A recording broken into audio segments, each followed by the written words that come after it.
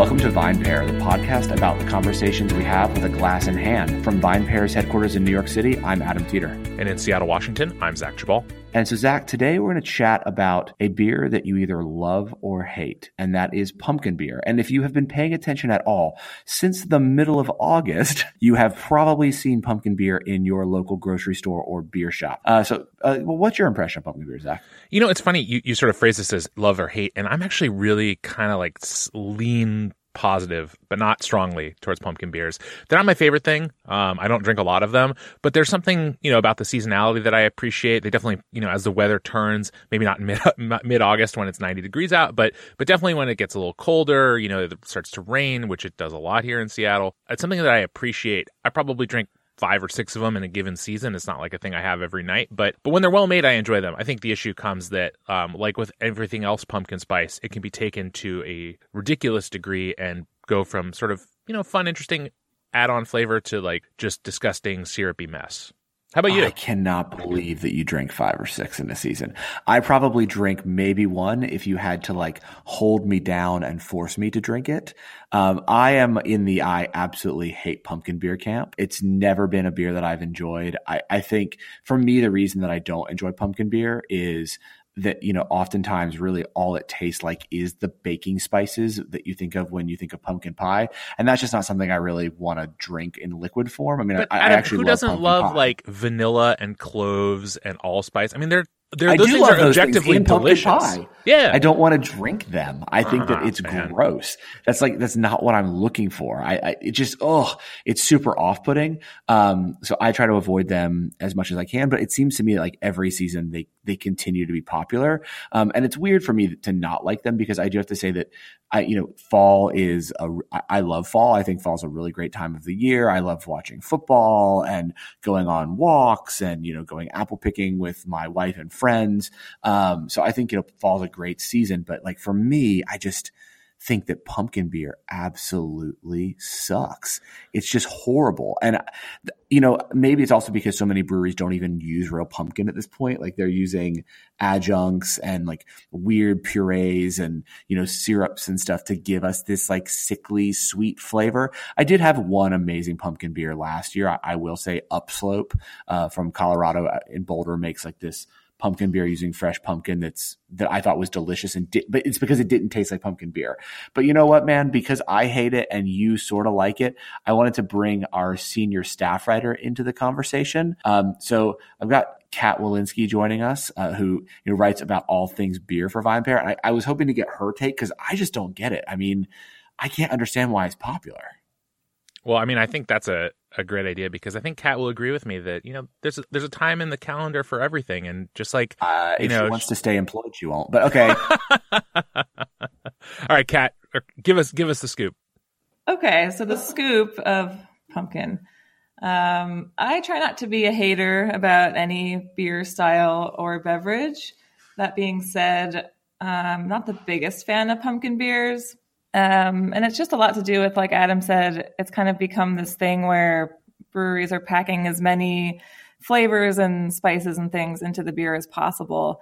And while I can enjoy a seasonal beverage, I mean, I love Oktoberfest lagers, there's always stout season for me, Pilsners in the summer. But pumpkin beers have become this like, the pumpkin spice latte of beer. And it's just not something I really enjoy. Okay, but a pumpkin spice latte is also undeniably Disgusting. Delicious. No. I mean, you got to sometimes rein in the sweetness, black, but so, I don't know. I feel like there's a thing here that I don't totally get the resistance because yes, many people who are deeply into beer find the things like pumpkin beer abhorrent. And on the one hand, I get it. I think there's something where, you look at something that's, at least a good part marketing and sort of appealing to a non-traditional beer drinking audience. But, we did a podcast a while back about the New England IPA, which I think we would all kind of say definitely at a minimum is a style that appeals to your non-traditional beer drinker. And I don't think any of us were out there like, man, this beer style sucks. No one should drink these. And pumpkin beer to me it's a way for people who don't necessarily drink a lot of beer, for people who maybe need some of those additional flavors to get past, some of the bitterness and hoppiness that you find in a lot of beer styles appealing. And I don't know. I guess I would say like it's fine that you don't like it. I just don't see the harm in it. Like you don't have to drink it. No, but you can't compare New England IPA to pumpkin beer, Zach. I mean, I don't know. Kat told us about different. ones that have like fruit added and stuff like that. I'm not really sure why pumpkin gets the hate, but you can put strawberries in a beer and everyone's like, oh, that's amazing. No, that's a good point. They are both very extreme and can include a lot of like wacky ingredients and adjuncts. Maybe it's because a lot of pumpkin beers just aren't that good. I mean, New England style IPAs, of course, can vary in their quality as well, but the ones that are done well, the ones that are made by, great breweries are just delicious. They taste like juice, etc. Pumpkin beers, on the other hand, I actually was trying to do a roundup of good ones for VinePair this year. I was trying to be positive and like find the ones like these are the ones that are actually good that we can recommend to our readers. And I couldn't even find enough to do it. I mean, and I had a panel of professionals here, and even on the VinePair staff alone, when I said I wanted to do a pumpkin beers thing, we had several people like, oh, awesome, I love pumpkin beers, which I thought was interesting. But I'm like, okay, great, because then it won't just be me and my bias. We'll have people here that actually love these and want to taste them and are excited about them. And we had 3 separate tastings and came up with like maybe 5 that were passable out of dozens that breweries sent us from around the country.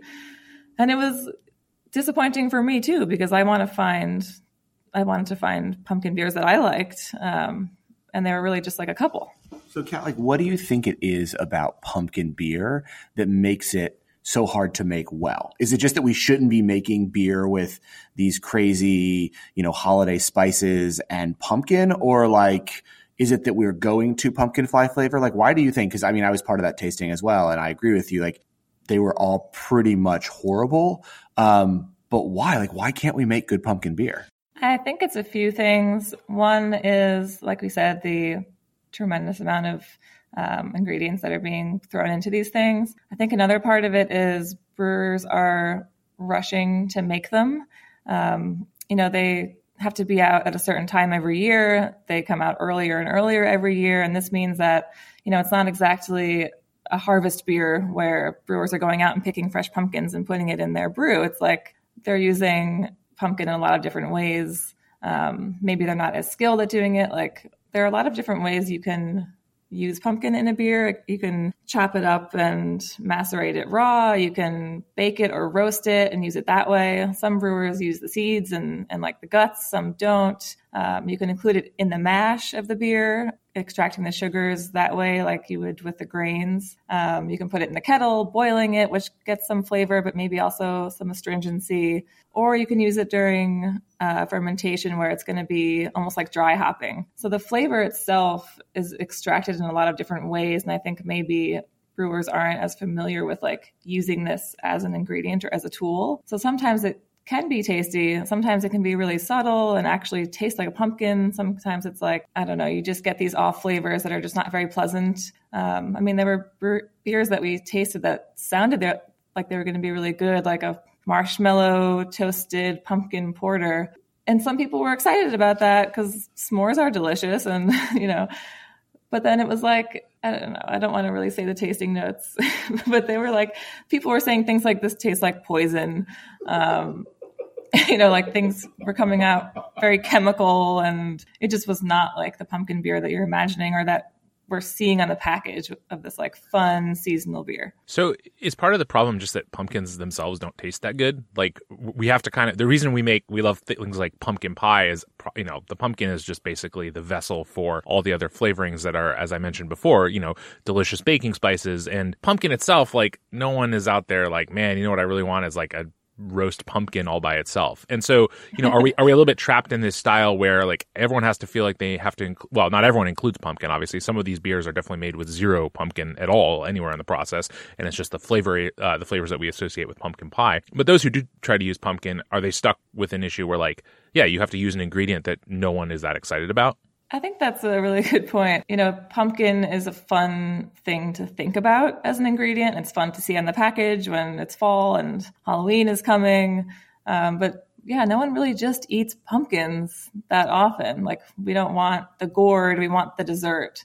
And for some people, dessert beer is delicious, and for some people it's just not as drinkable. Kat, I have another question too. Have you seen, or maybe in the tasting that you did, I would say 95% of the pumpkin beers I've seen and tried are basically some form of porter or stout or other kind of dark malt, sweeter, richer beer in the first place. Are you seeing people do anything interesting with lighter styles of beer and pumpkin, where maybe they don't have to kind of go on that really sweet spice note where maybe someone's making a pumpkin, I don't know, lager or pumpkin pilsner or something like that? Yeah, Brooklyn Brewery does a pumpkin lager, their Post Road, that they release each year. I believe it's an amber lager. Terrapin did a pumpkin lager, and a lot of what some of the more interesting pumpkin beers we're seeing now are actually sour beers. I forget where you stand on sour beers, Zach, but we haven't gone there yet. But some people like them a lot, and it's kind of like a more, I don't want to say organic in like a marketing term, but it's just like a more natural way to approach the pumpkin as an ingredient, is to actually use it in something that's like funky and vegetal and kind of earthy, versus trying to turn it into, a pastry. Makes sense. I'm also wondering, can we look back at the history of the pumpkin beer and sort of figure out, like, where did this first really get started? Are there a couple of breweries? Because again, when we talked New England IPAs, it was really easy to some extent to sort of pinpoint where that movement started, where that style started, and how it spread. Is there a single brewery or a couple of breweries that you can point to in the same way with pumpkin beer, or is it kind of like, I don't know, it just seemed like a good idea and everyone started doing it all at once? For me, Dogfish comes to mind. They released their pumpkin, as in like punk rock beer, probably in the 90s, I want to say. I'm not exactly sure. That was like part of their whole ethos of doing something, rebellious and crazy and using food ingredients in their beers. So I think a lot of people were turned on to it that way. Like, it was this cool culinary seasonal beer.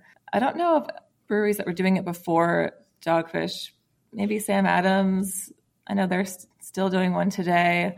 But then going way back, pumpkin beer started with like pilgrims. I mean, we're talking about English colonists in the 1700s who were using pumpkins because they were abundant in America, and not everyone had access or the ability to grow grains. So they were making, a beer-like beverage, kind of more like a cider almost, but out of pumpkin, that they called pumpkin ale. So it could have been kind of resurrected from historical records too. Interesting. So since we've established that like pumpkin beer isn't the best beer of fall, or like isn't really as delicious as everyone would like it to be, are you seeing other brewers who are playing with other fall flavors to make different kinds of beers that feel more quintessentially fall but are also delicious? Like, is anyone making, I don't know, even beer with just butternut squash or sweet potatoes, or is anyone making just like a fall flavored beer? Like, what would be, if pumpkin beer is not the quintessential fall beer,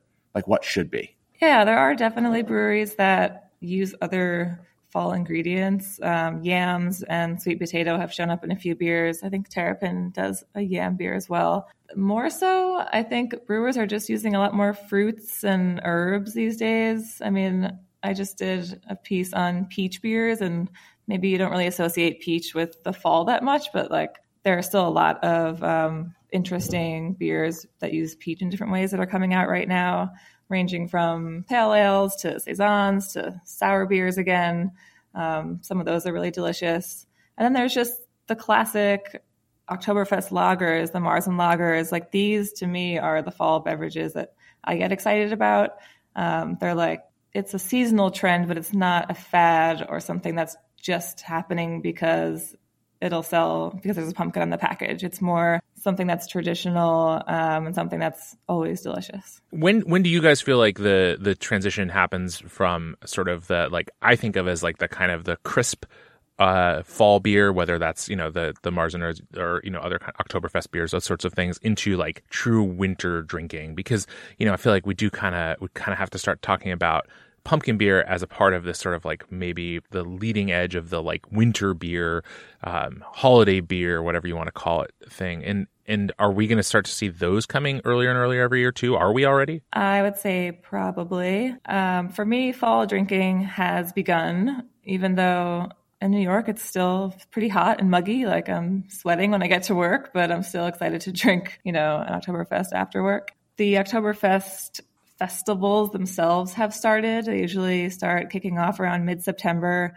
and continue into the first weekend in October. So that's happening a lot too. A lot of festivals going on. Holiday beers, I think, are pretty reasonably released around the holidays. But that brings to mind another part of pumpkin beers that is a thing that people hate, which is this seasonal creep. It's like before you've even figured out what your Halloween costume is, you're seeing like Christmas decorations in the windows at CVS. And like that is how it feels to see pumpkin beers in the summer to people who are not excited about them. Yeah, I can definitely at least agree with the sort of distaste for pumpkin beers in the context of let's push fall into August and December into October or whatever. It is a little disorienting, and certainly when it's not even Labor Day and you're planning on going out on the boat in the afternoon and someone shows up with a 6-pack of pumpkin beer, I might be a little bit dismayed. I think that's one of like pumpkin beer's biggest issues is that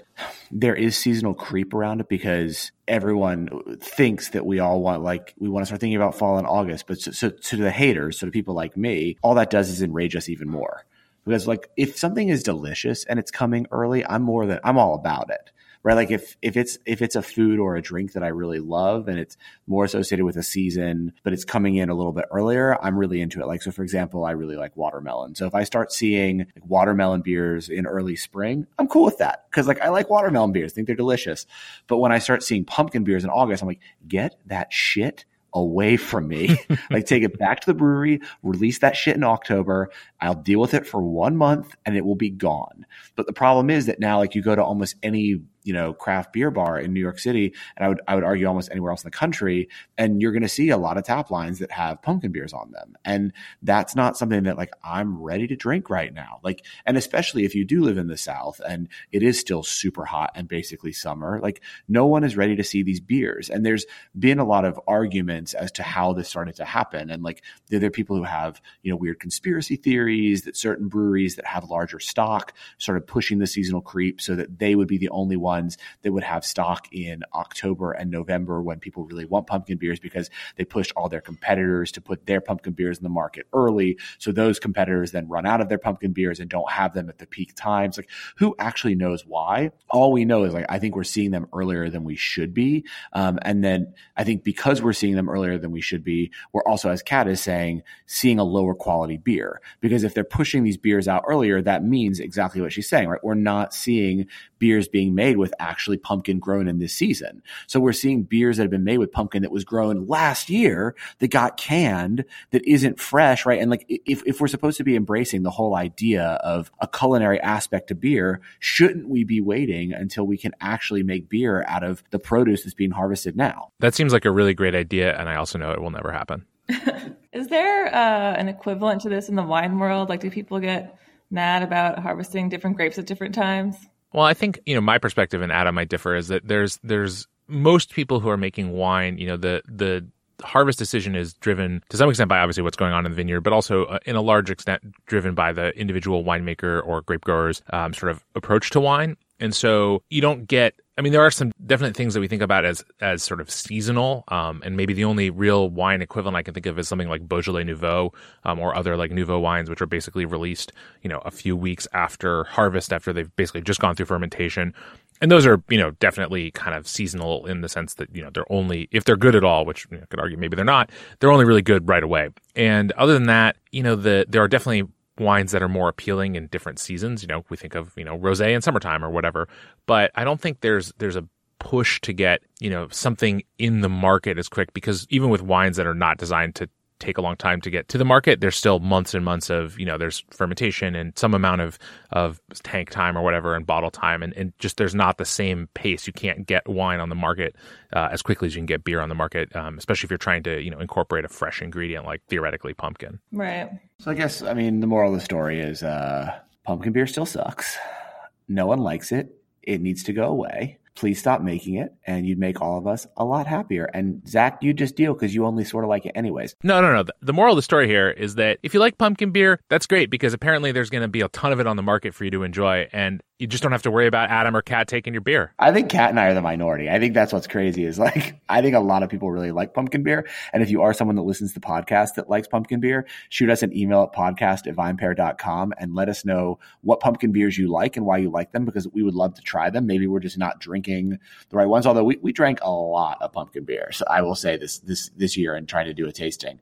But, let us know, because I'm always open to have my mind change. It's just been multiple years now and it hasn't happened. Yeah. And if you kind of like pumpkin beer like me, then good for us, I guess. We'll just continue to drink a few of them a year. Well, Kat, thank you so much for coming and joining us today. We really appreciate it. Thank you for having me. Always happy to talk about beer. Cool. And Zach, we will talk again soon. See you guys next week.